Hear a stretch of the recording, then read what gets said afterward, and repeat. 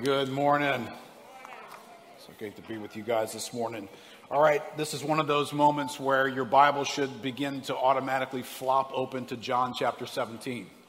That's where we have been for a few weeks, and that's where we will be for a few weeks more. So today, if I was selling a product, the church was a storefront. If there was anything that we were selling to the general public, it would be a product called the John 17 Life. I'm going to sell you the John 17 Life, and that's what we're going to read about today in just a moment. But let me just pull us into self-awareness for a second, just in terms of what we are experiencing, each one of us, as we do life. It's probably safe to say that every person watching or here is on some kind of a quest to be fully alive. Right? Almost everything that we're doing is about just taking whatever life is to us to another level. Just more of something, right? Whether you are reading at the beginning of the year a self-help book or some kind of self-improvement thing, or you've got the latest productivity app downloaded on your phone. Well, what's that about? I'm just trying to upgrade life a little bit. I'm trying to get a little bit more into the space of what I'm experiencing.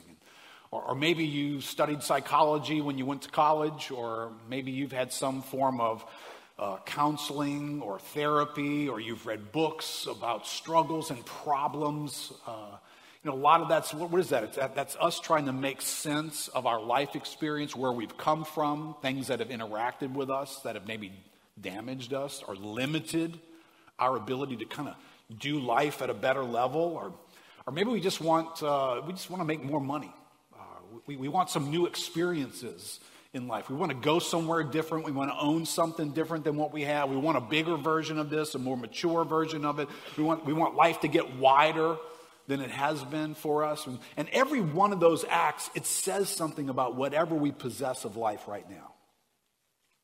It says, what I have right now kind of needs to be added to. And I don't know that I've met too many people ever who have found themselves in a place where their feel, when you interact with them, their feel for life is like, no, that's good. I'm good. Really, in everything. I'm good.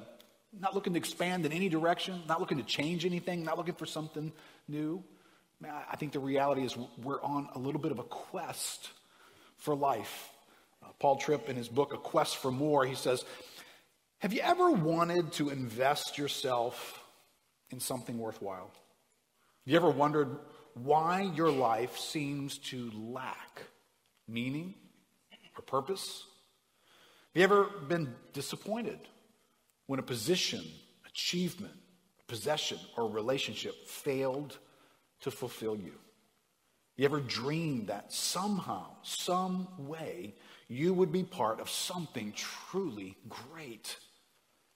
There's woven inside each of us a desire for something more, a craving to be part of something bigger, greater, more profound than our relatively meaningless day-by-day existence.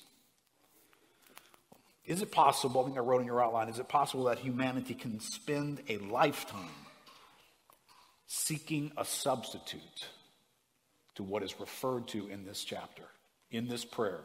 Jesus is going to pray a prayer about what we're going to call the John 17 life. Is it possible that many of us could spend a lifetime seeking a substitute to what he's describing and what he is asking the Father about in our lives? So here's where this comes from. John chapter 17. We are flying through this, aren't we? We're all the way to verse 3. When Jesus had spoken these words, right, for those of you just joining us, these words are the evening he spent with his disciples. From John chapter 13 all the way to this moment, all the things that they discussed, his last few hours with his dear friends and disciples. When he had spoken these words, he lifted his eyes to heaven. He said, Father, the hour has come. Glorify your Son, that the Son may glorify you. Since you have given him authority over all flesh, that's where we were last week. For what? To give eternal life to all whom you have given him. And this is eternal life, that they know you, the only true God, and Jesus Christ, whom you have sent. Let's pray together. Lord, what a moment for you to stop and pray with earnestness and a heart filled with anticipation of something ultimate. And what clarity this brought to those disciples, and what clarity it brings to us today. You turned in this moment to speak of that which would bring ultimate glory to the Father, of authority that had been given to you to accomplish something. Lord, let us in no way be dull to what that actually is and what it means for every one of us who, from the moment we could cry our first cry, we began a quest for life. Oh God, give us ears to hear what you are describing here in this passage today to us. In Jesus' name, amen. Well, two things that are just screaming obvious to me in this passage that cannot be scooted past very quickly. One is, in this moment, Jesus draws attention to this one thing, right? I mean, ultimately, we've already sketched this out. Ultimately, whatever is going to happen in the details of our lives and in the details of the universe, ultimately, it is for the glory of God. That's the umbrella everything is sitting under. But then he's going to get specific here. And he's going to say one thing in particular. You gave me authority, as we said last week. You gave me the right to exercise power to give eternal life to men. That is the ultimate exchange between God and his creatures. The ultimate exchange is that. It is for the glory of God, but it is an encounter. It is an experience. And then he immediately goes color commentary on us here, right? So this prayer is so helpful because there are things being asked of God, and there are reasons for these things to be asked that Jesus is informed by. We need to know both. But here's a little color commentary piece, right? It's kind of like, you guys are going to watch ball games today. You're going to hear the guy analyze the play, and then the other guy's going to do color commentary, right? He's going to bring alongside that this guy just tackled that. He's going to tell you something about the surrounding details of that particular player or something that went on in that play being called. Well, here Jesus brings some color commentary because he just states, here's what's happening here in this moment in history. The authority you gave me, it's for this purpose, to give life to man. Oh, and by the way, this is eternal life, that they know you. Now, I don't know what that does for you, and I want to venture into both of these categories, but Jesus clarifies and explains something with that statement. And we'll try and do both here. I'm going to be pressed for time, I think, to try and get to both, but I'm going to do my best to speed through a couple things here to get to that second point. But there is something happening here where life is being given to men, and a big deal is being made out of it. Is this really a big deal? Now, you and I have read our Bibles a little bit. We know that it is. But quite honestly, there are some things that are big deals that maybe we're overlooking. I think a lot of us do overlook this. I think the casual onlooker to religion overlooks what's being said here. Right, so there are things that can be added to your life that you notice when they're added. They're big deals. When a baby is born in your home, big deal, big change. We've just gone through a year's worth of house repairs. Not to insult Gus, I don't know if he's here or not, but there's not a whole lot of celebration in getting a roof put on your house, is there? It's kind of like you don't really notice it anyway. The only thing you notice it when water drips through your ceiling. That's when you notice, ooh, I have a roof, and there may be something wrong with it. But no one's like, guess what? For Christmas, I'm getting a roof to replace the other one that just sat up there and did nothing. This is not a moment where it's like, oh, we're getting a beach house for Christmas, right? That's a different, that's a lot of fun, right? Look at that. We get to go there from now on and do vacations there. That's going to be awesome. All right, well, so whatever Jesus is talking about here, is it a big deal? I have been given authority to give eternal life to men. Well, that's a little bit interesting because isn't there already a sense of life in us? Aren't we already alive? What did they hear when they heard these words? And you'll see in Scripture that's not really clear to people all the time, and it may not be really clear to us. So the first observation I want to make in this passage is you can be alive in one sense, but not in another. That was clear to Jesus. It's clearly in the Bible. Right, so let me take us back all the way to the very beginning. We're going to venture into Genesis here. And if we went all the way back to the beginning, perhaps the first episode, you guys who binge watch stuff, this is like episode 1, and the title would be Life and Death. Right? Episode 1, Life and Death. Genesis chapter 2, verse 7. The Lord God formed the man of dust from the ground and breathed into his nostrils the breath of life, and the man became a living creature. All right, so episode 1 installs what is the idea of life, and you have something here that has 2 pieces in it. You have formation and you have breath from God. So you have these 2 pieces that once they're together, then you have this living creature. And then we travel a little bit further, just a few verses on from Genesis 2 to verse 15. The Lord God took the man, put him in the Garden of Eden to work it and keep it. And the Lord God commanded the man, saying, you may surely eat of every tree of the garden. But of the tree of the knowledge of good and evil you shall not eat, for in the day that you eat of it, you shall surely die. All right, so episode 1 has introduced life to us. It now introduces death to us. Now, you and I have a definition for death. We've experienced some things that we call death, some things we call dying, but something's going to happen here that gives us episode 1's definition for life and death. Now, everybody, if you've read the Bible, even if you haven't read the Bible, you know something of this story. There is a moment in which man is doing life. He's experiencing something. He's daily routines and activities. And then the day comes, the day that God clearly spelled out. If you do this, you will die on that day. So what happened in that moment, right? If you can access a Bible real quickly, these 2 verses back to back are extremely telling. I didn't put it in your outline, but Genesis chapter 3, verse 6, and then verse 7.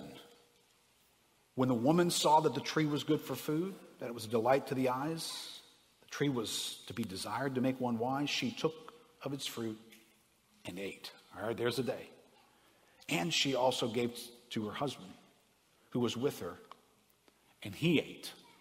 All right, stop.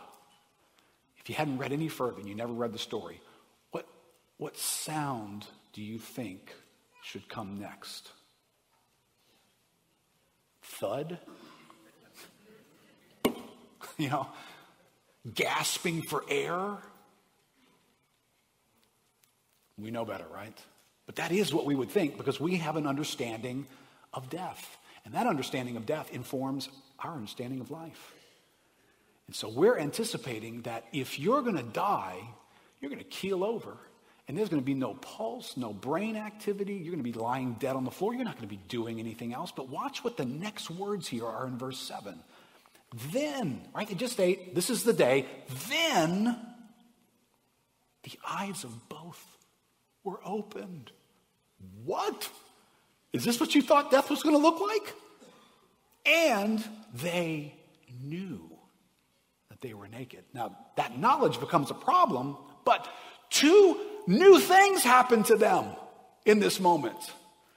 Their eyes were open, and their eyes were open before, but not like this. Their eyes are opened in a new way. They see their reality differently. And not only that, they have knowledge. They begin to know things that just moments ago, they didn't know that. How would you feel in this moment? You're seeing things that you hadn't seen before, and you're knowing things that you hadn't known before. And yet the label that God puts on this is dead. You are now dead. Are you traveling with me? I know this, we've read this 100 times, but this informs what you hear when you hear Jesus pray in John chapter 17. There is a phraseology in the scripture, right? And this is a little different. I take a little bit of a risk of associating these two.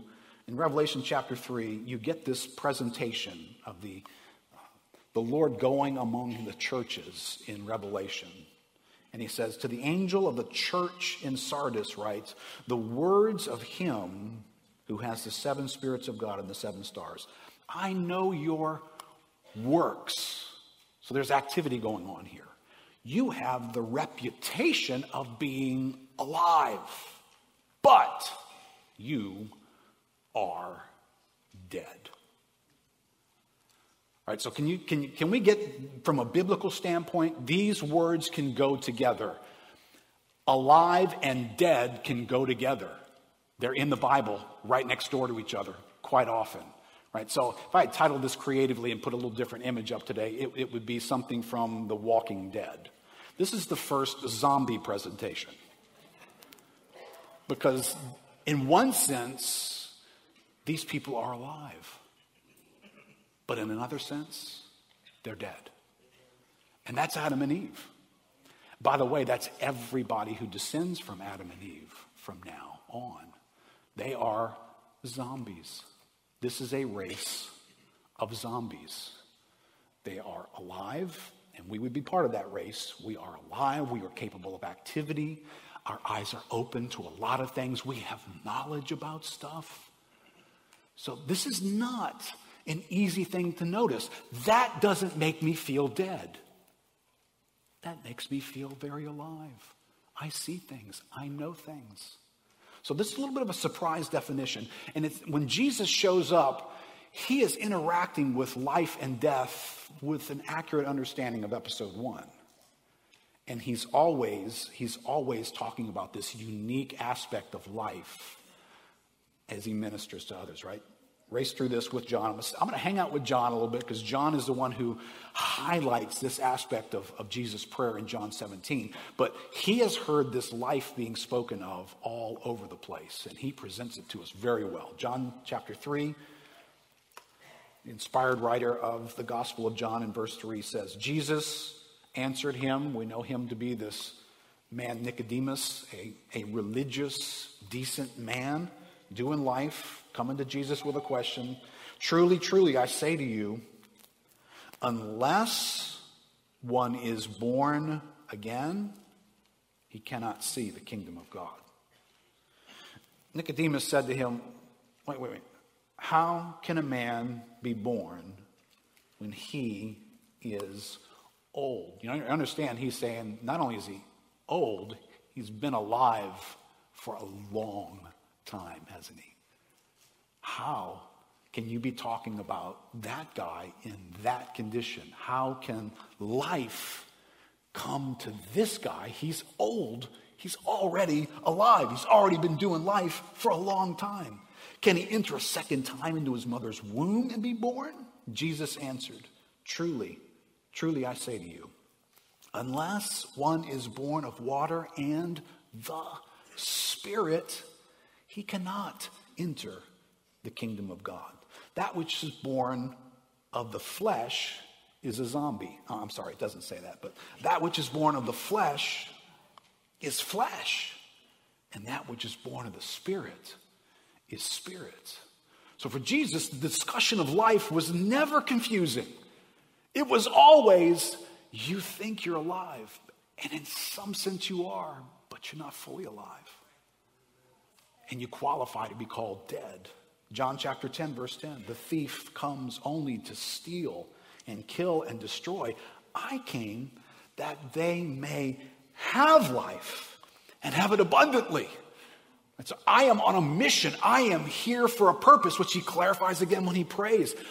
You gave me authority. You gave me the power and the right to give life. That's why I'm here. I am here to do that they may have life. Wait, well, Jesus, I think I'm good. Who does this apply to? Should we go visit a cemetery? This is a challenge to the idea of whatever is in us. Jesus is saying, no. I know I'm having a conversation with you, and I know there's brainwave activity, and you speak the same language, and you do a lot of stuff, but you don't have what I'm talking about. John 14:6. Jesus said to them, I am the way, the truth, and the life. I am the life. Now, this is an interesting definition, isn't it?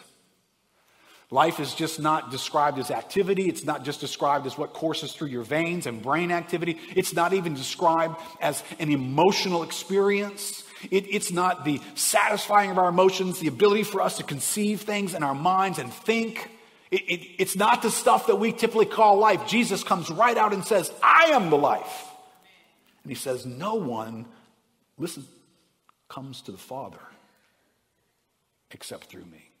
So now he has associated this life with coming to the Father, which is exactly what he does in John 17, isn't it?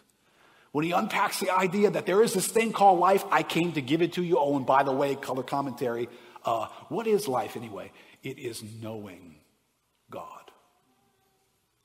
Right? Do you understand just pay attention. This is where if you sit too much in the cheap seats and eat your popcorn in church, you won't catch these things. And when you read your Bible that way, you won't catch them.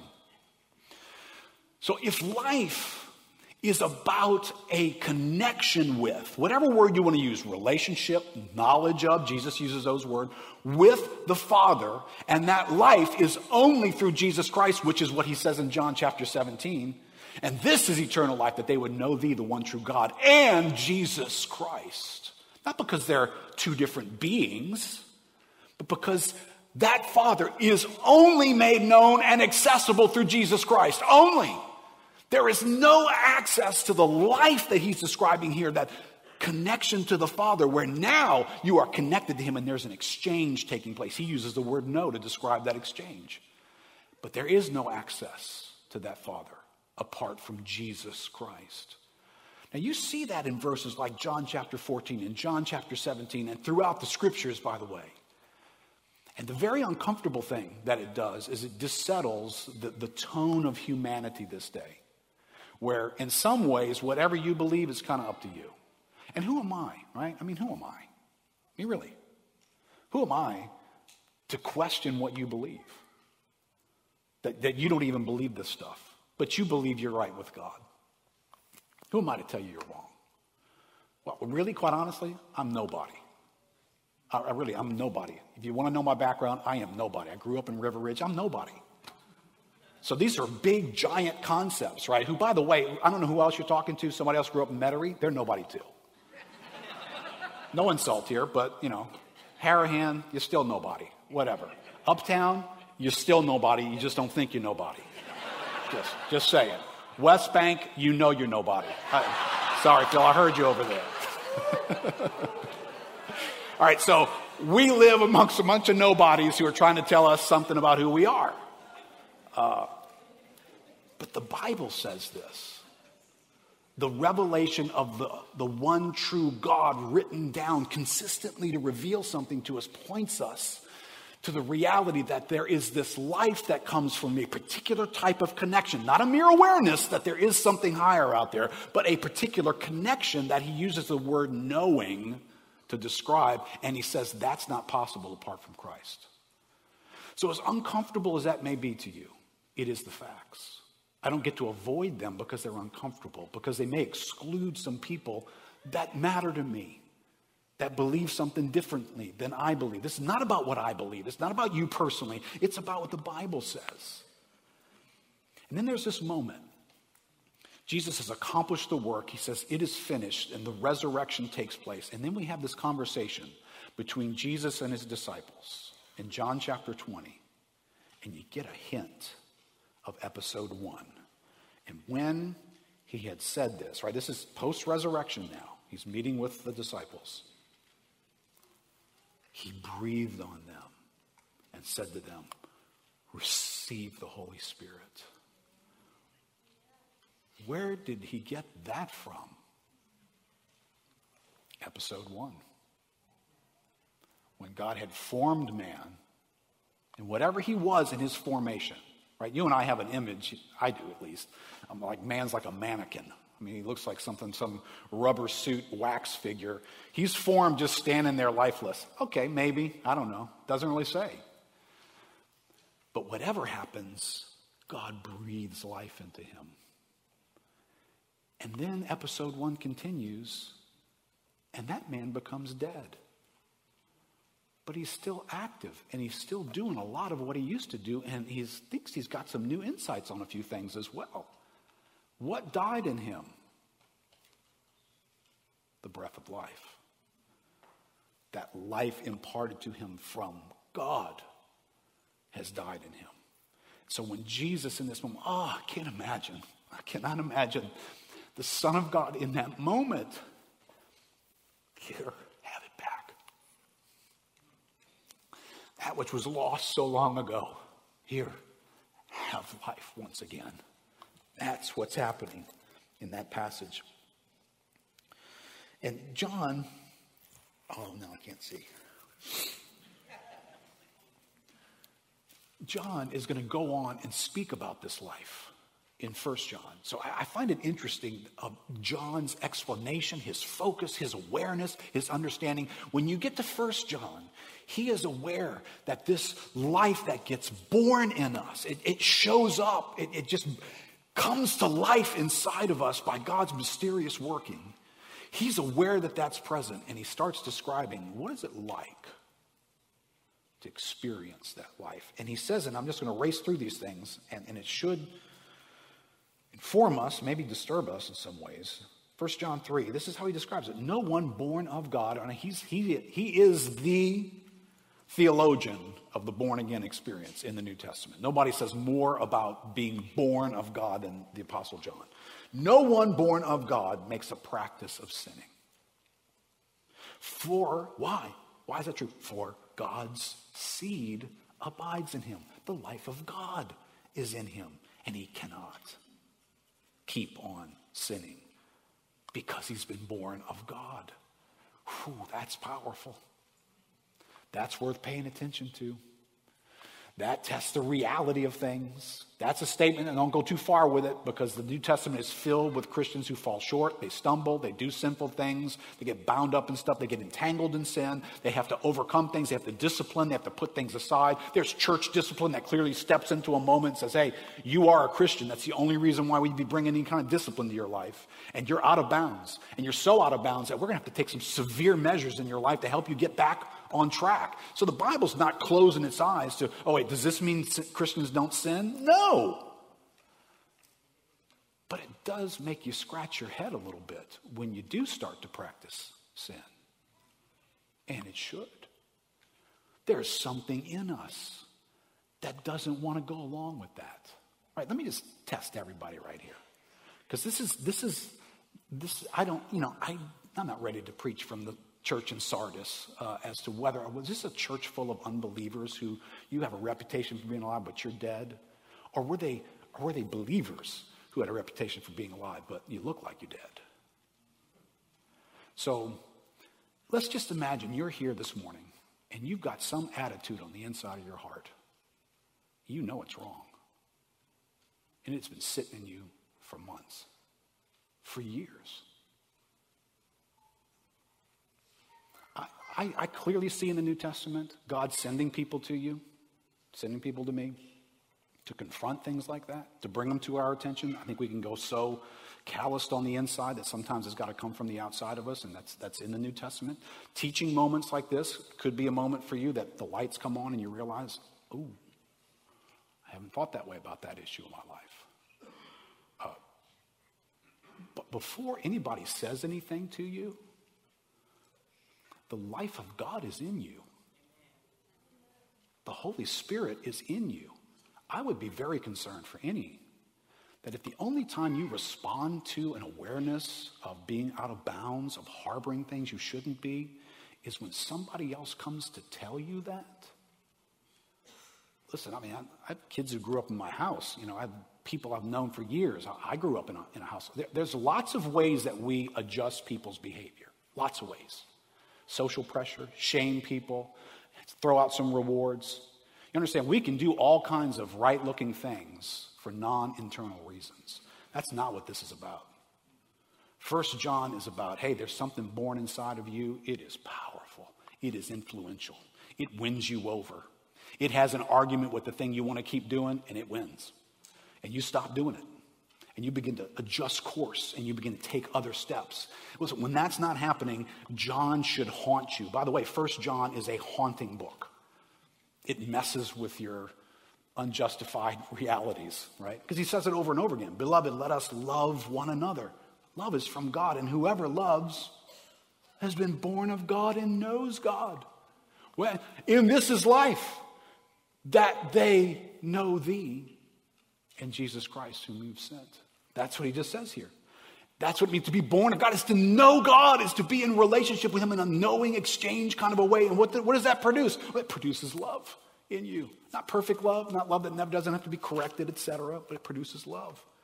1 John 5:4, everyone who has been born of God overcomes the world. This is the victory that has overcome the world, our faith.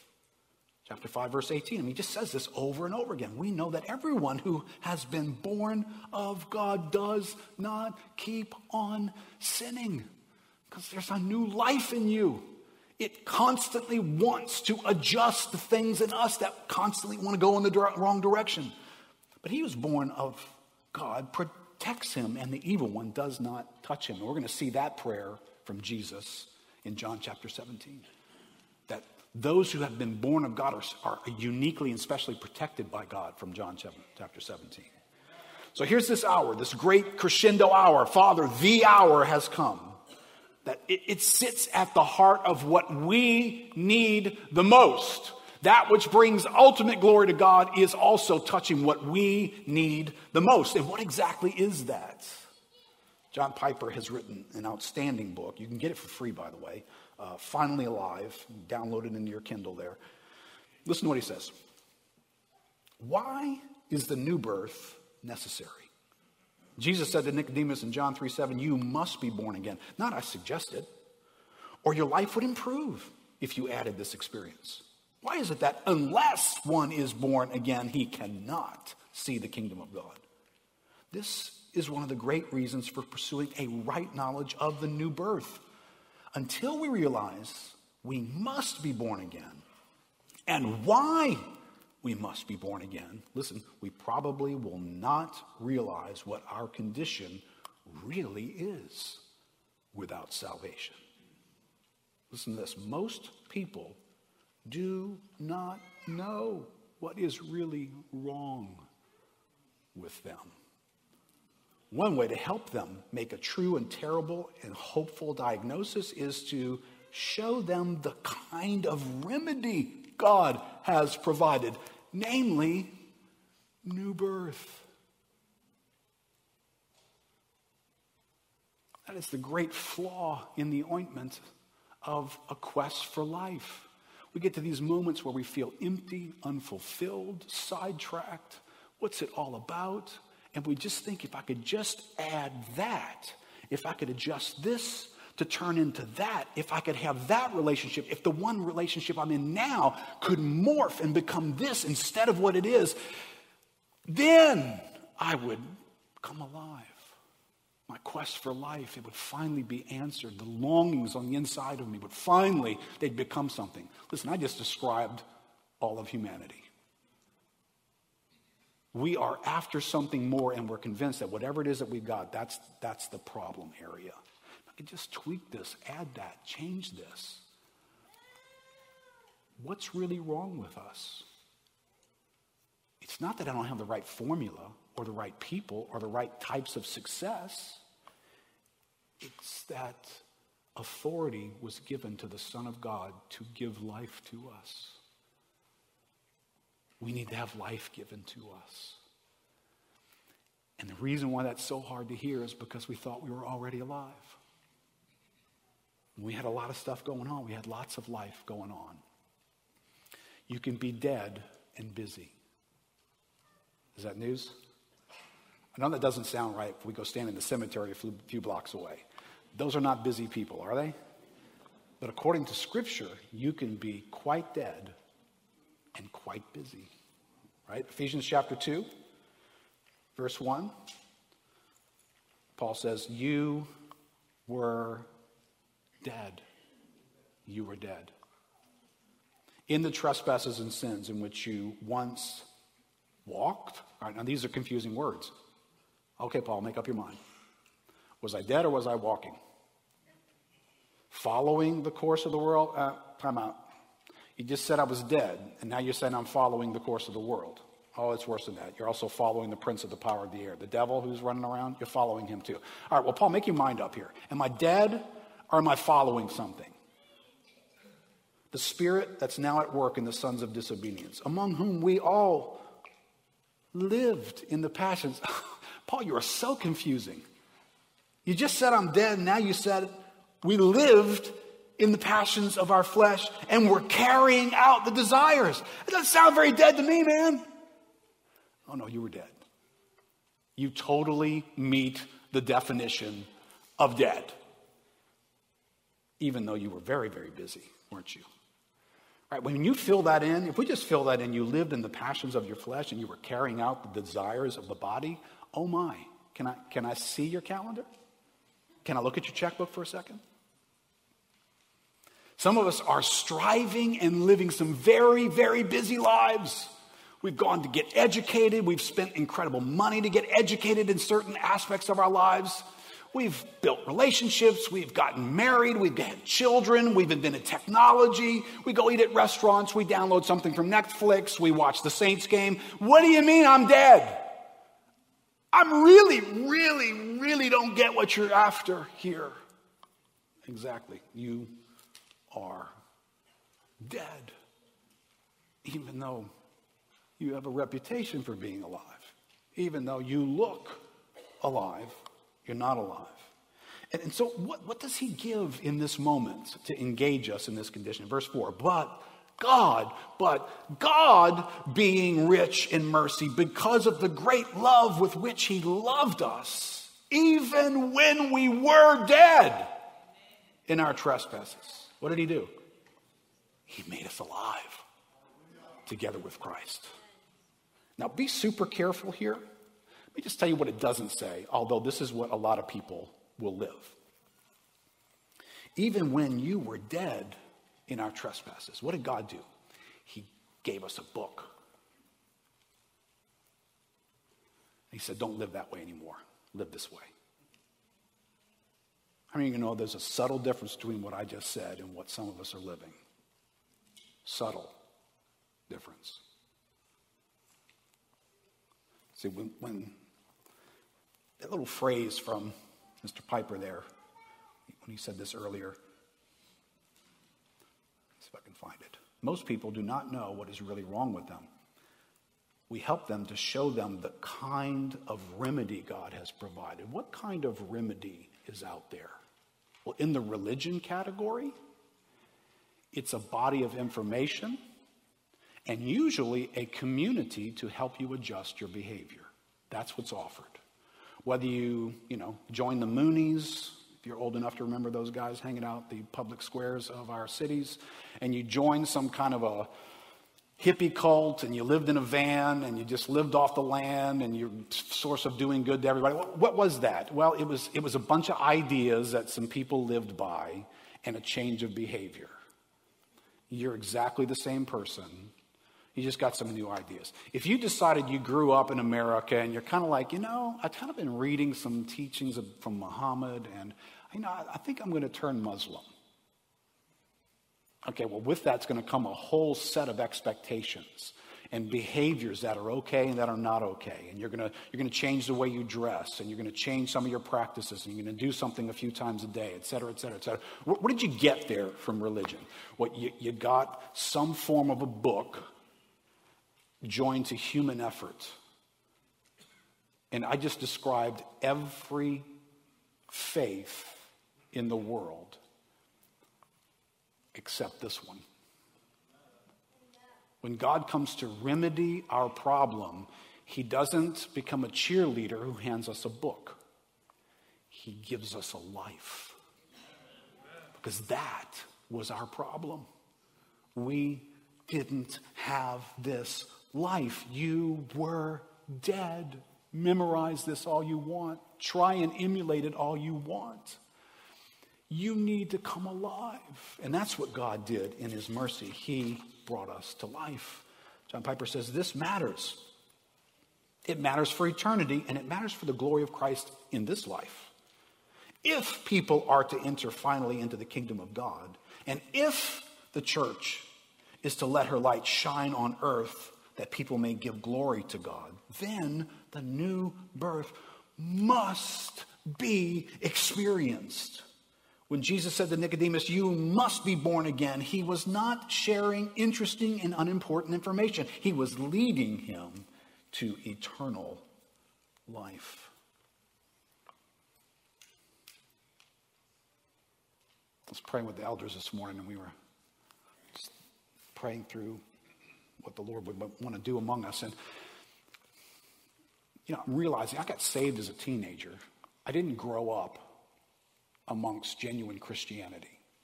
So when I got saved, there was this polarizing understanding of what I had grown up with. I'd grown up around religion. I had gone to church, but not amongst people who lived born-again type engagement with God.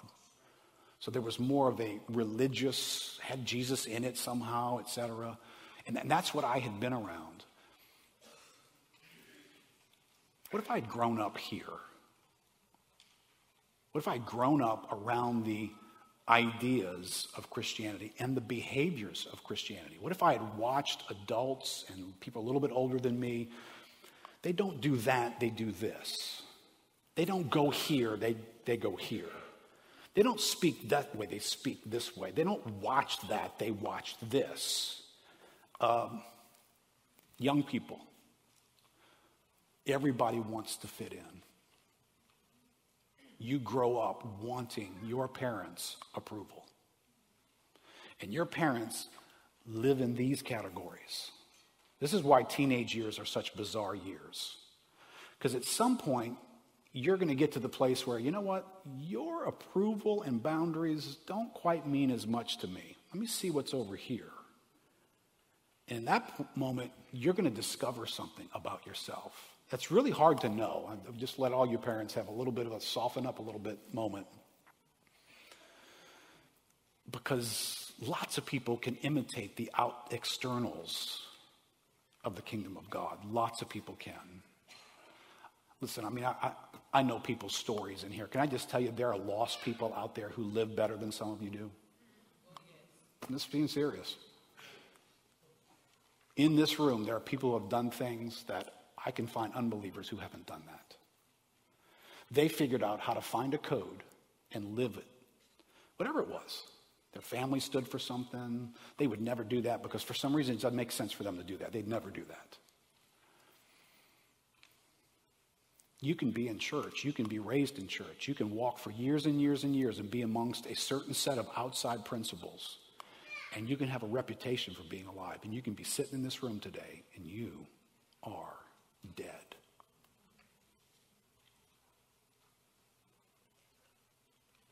Don't let this verse skip past you too fast. There's something that happens to us when this new life comes to us that begins to float life from the inside out. It begins to be desires that you didn't used to have. It begins to be shaping and boundaries that you don't have to be shamed and cornered into things. There's something in you that doesn't want to do that anymore. I don't want to do that anymore. I don't really want to do it. Keith, how hard was it for you to not do drugs again after you got saved in 1979? I'd have to tell you it was pretty easy. Now, I know some people struggle in these categories differently. That's just my story and my experience. It was easy because I didn't want to anymore. Something changed in me.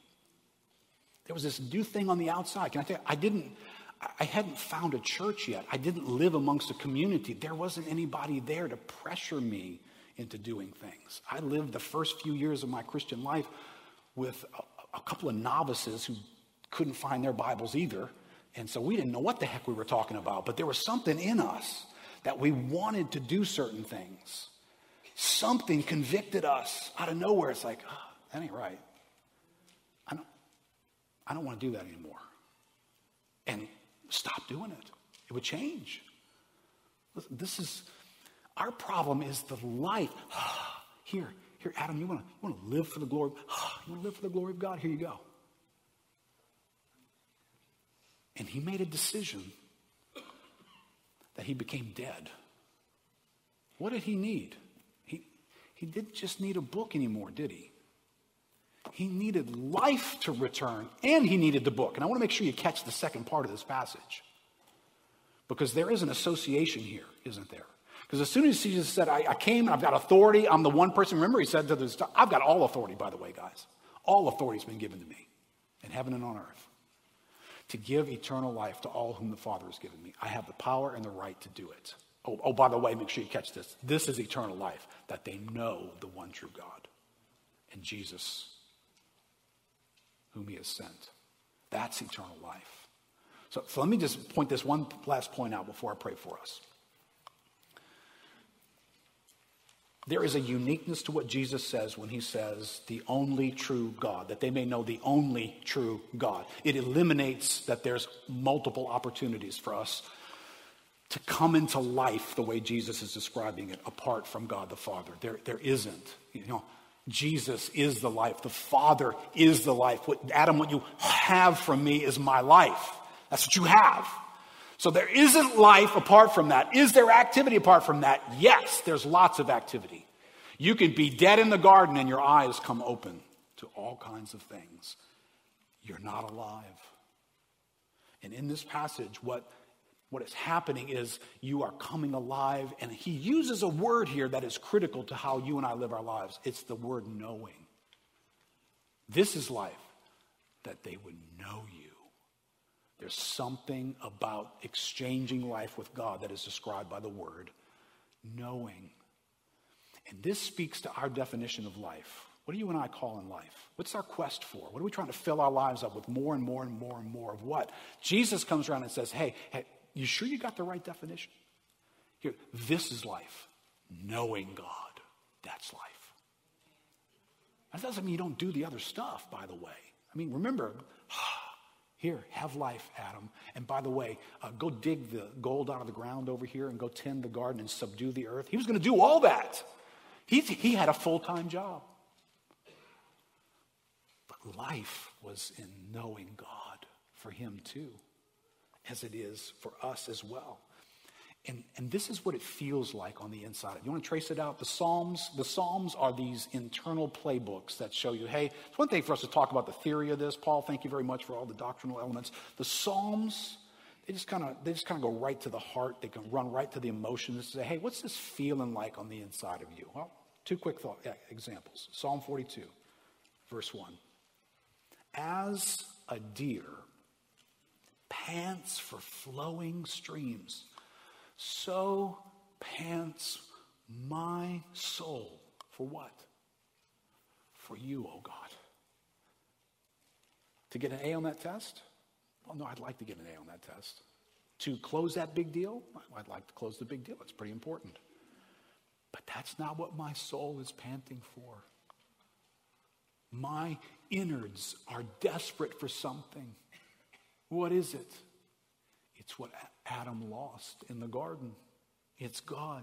My soul has these inner longings, this thirst for God. That's what my soul is educating me about. Hey, all you're aware of is, man, I need something besides what's in here right now.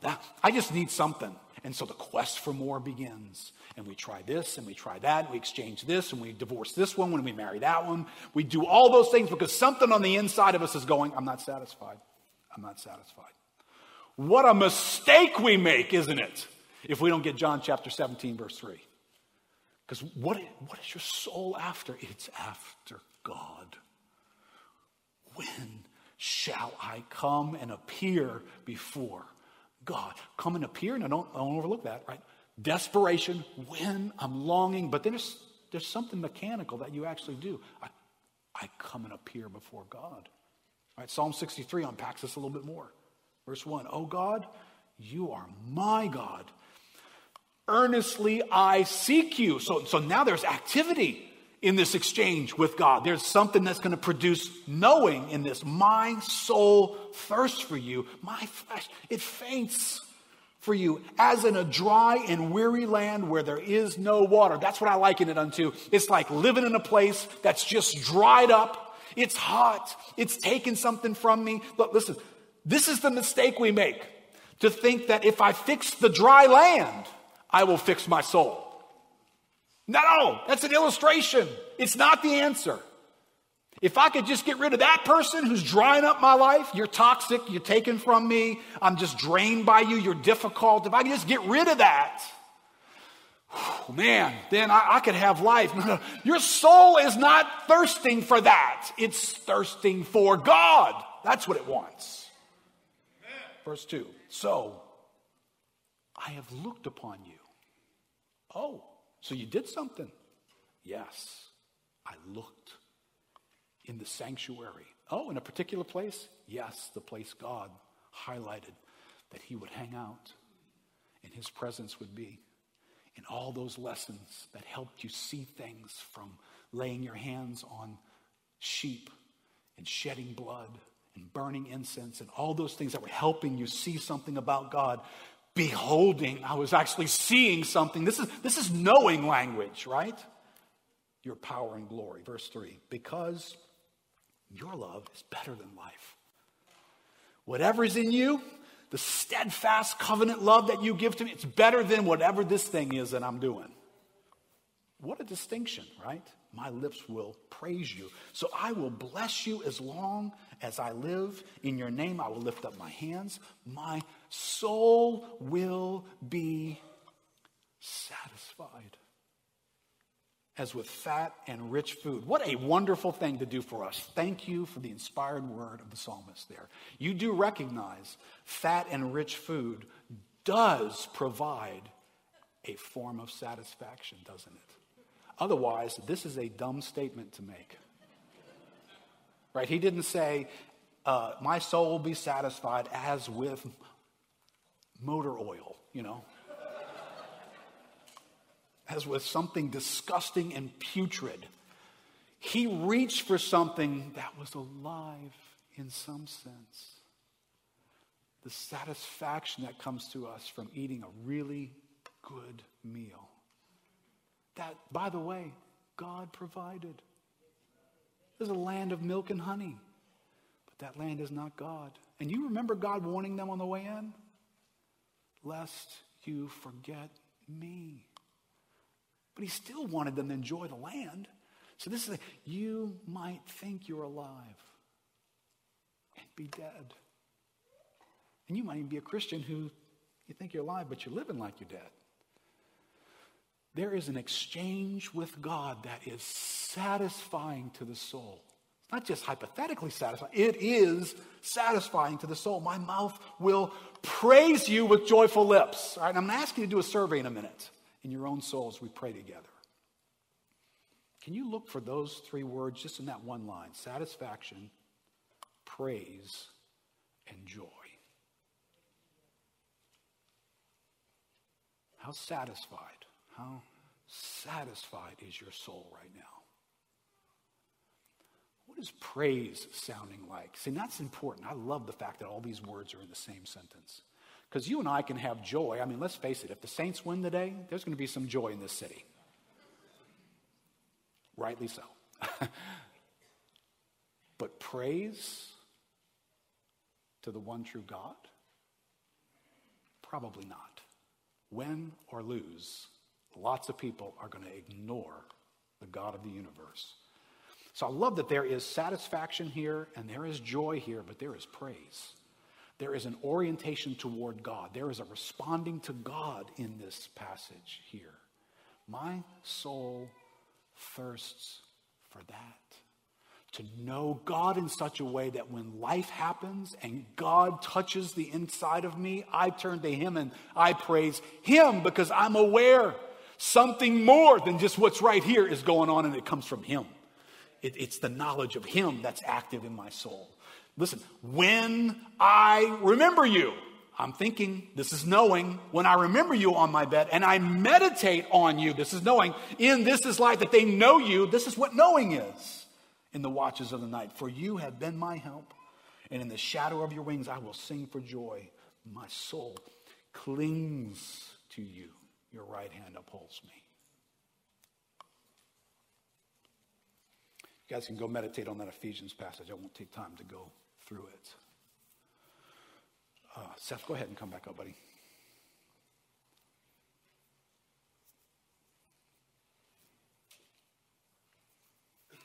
The big moment, big deal in all the Bible. Don't lose this, right? Don't lose this. We carefully moved our way towards this exchange with man. It is highlighting the greatest need for man. It is highlighting something that you and I are going to experience in our lives that will have powerful impacts on us, but it is not ultimate. The giving of life to a human being, as big as that is, as desperate as it is that we need it, it is not ultimate. What's ultimate in that passage? Do not lose this. What's ultimate in that passage? Glory is ultimate in that passage. Father, the hour has come. Glorify your name. That's ultimate. That's why any of this stuff exists. That's why anything happens. If you don't start with that, this is what I understand man-centeredness and God-centeredness to be sitting on. If you start with, how does this feel for me? What does this do for me? What about all the people? What about the ones who haven't had this experience, Keith? What about them, huh? They go into hell? You know why you're arguing that? Because you've taken up man's interest first. Man's interest is not first in this. God's glory is first in this. And what I understand about God is that puts humanity in the very best place it could ever be in. If you want to start with man, what a mistake you are making. Because man doesn't deserve for any of this to ever happen. You want to start with man? What if I start with God, who says, hey man, I got this because I will have mercy on whom I have mercy. So you know why you have hope? Because I'm a God who chooses to have mercy, not because of something in you. You want to start with man? You got no hope. You got no mercy. And you got nobody ever turning to God. Right? This is a tangled up, theologically deep passage that we're messing with here. Because you just read about, I have all rights and power to give eternal life to who? To everybody? To those that you have given me. That's eye-opening, isn't it? And it's there. Jesus is theologically informed. And the God of the universe has the right to do exactly that. And what I know about this God who loves to the point of sending his own son in human flesh to be murdered on a cross in shame is that God does not lack love. If there was another way to do this that would answer some of our concerns, that loving God with all of his wisdom would be doing it. He is doing that which answers to himself. He is bringing glory to the God who is wise, powerful, loving. He is everything in perfection. And that's what's happening in this verse. Let me go back to this for us. Jesus came for an exchange with us. He's going to glorify the Father by touching the greatest need in every one of our lives. What is that greatest need? What did it feel like was your greatest need this past week? To finally find a spouse to marry? To fix feelings of loneliness? That was my greatest need. I get that. To have your husband or your wife respond differently to you than they have been for a decade now? To get past the distance and the brokenness that's in your soul between each other? Is that your greatest need? mean, I get that that can advertise as our greatest need. To financially be able to do this or do that, because if that doesn't happen, there's a lot of bad circumstances that are coming. That feels like my greatest need. Jesus says, you can be doing all those things and you can be dead. I have come that you may have life. I've come to take dead people and breathe my life back into them. So can you be really sure about something with him this morning? Can you trace back to a time when you feel like the breath of life showed up in you? God came on the scene in such a way that he began to work from the inside out. You could sense him. Convictions began to show up. You adjusted your life, not because you had to, because something in you just wanted to. There was a joy that began to flood your soul. A sense of satisfaction that you didn't have before. And you oriented that toward God through praise. What if you can't remember that this morning? What if you're sitting here this morning and you're going, no, I don't remember that happening for me. Or maybe you're watching by live stream. Well, then maybe you're alive, but you're not yet fully alive. Does that make sense? Maybe you've even been around Christian stuff, a Christian family, and you've tried to adjust your life, and you've tried to do this, you've tried to do that because it made sense, or you felt like that's what would please others. But that moment when the breath of life comes and a new life launches from within you with new desires and new direction, that's foreign to you. Oh, what a moment you have right now. What a moment you have before you. Jesus came for this exchange. And your heart receiving the life of God once again brings glory to the Father. And you can do that this morning, right where you're sitting. You can have a conversation with him that by faith opens your heart to the Savior who came into this world. Remember, this is the end of his mission when he's in John chapter 17. The next thing he's going to do is he's going to let them nail him to a cross. And bigger than the things that human beings are doing to him and the blood that's pouring out of his veins is in the unseen realm, the wrath and punishment for sin for every one of yours is being laid on him. And he's taking it from you. And then he turns and says, do you believe me? You believe in who I am? You believe in what I've done? Because if you do, I want to give you my life. I want to give you what Adam lost. I want to give it back. You want it? Let's stand up together. We're going to pray.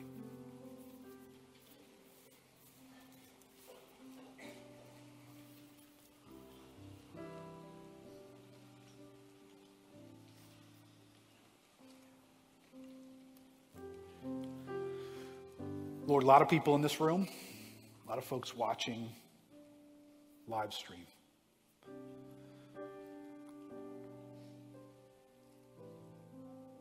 People you had in mind, Lord Jesus, when you prayed to the Father for him to glorify you and for you to glorify him and for you to take the authority that you have and give life to men. That's what you're doing even today, even here this morning, even for folks that are hundreds of miles away watching something through modern technology. The Son of God, the crucified, blood-shedding Son of God, stands and says, I have life, real life. You want it? So if you're here or you're watching and you want it, you need to tell him you want it. You need to reach out and receive it. Don't act as though it's automatic. It is not. Tell him this morning, Jesus, I want that life. I don't think I have it, but I want it. And I'm putting my faith in you. You were sent by the Father to restore us to him. You are the way, and you are the truth, and you are the life. And I believe I can come to you, to the Father by you. I can do that. This morning I want to do that. And you said that life was about knowing you. Well, this morning, breathe upon me. Give me that life. I want to know you more and more for the rest of my days. I want to know you. Breathe upon me. Give me life. I received that by faith this morning. That you have given me a life that I didn't have and couldn't have apart from you. God, my heart is filled with praise for you. Thank you. Thank you for your grace and your mercy and the life that you give to us. Lord, from this moment on, for every person who's prayed that prayer, Lord, would you fill our lives with satisfaction and joy? And Lord, would you help us? Because there's a little piece of us that's like Adam. Our eyes are open to other things, and we have knowledge of other things. And oh, Lord, would you rescue us from running after what those eyes see and the knowledge that we have apart from you and letting it masquerade as something that could give us this life. It cannot give us this life. It gives us a form of life. The life that we need is found in knowing you. Oh God, from this moment forward, help us, Lord. Flood our hearts with a joy that comes from the satisfaction that comes from knowing you all the days of our lives. In Jesus' name, amen. Amen. God bless you guys.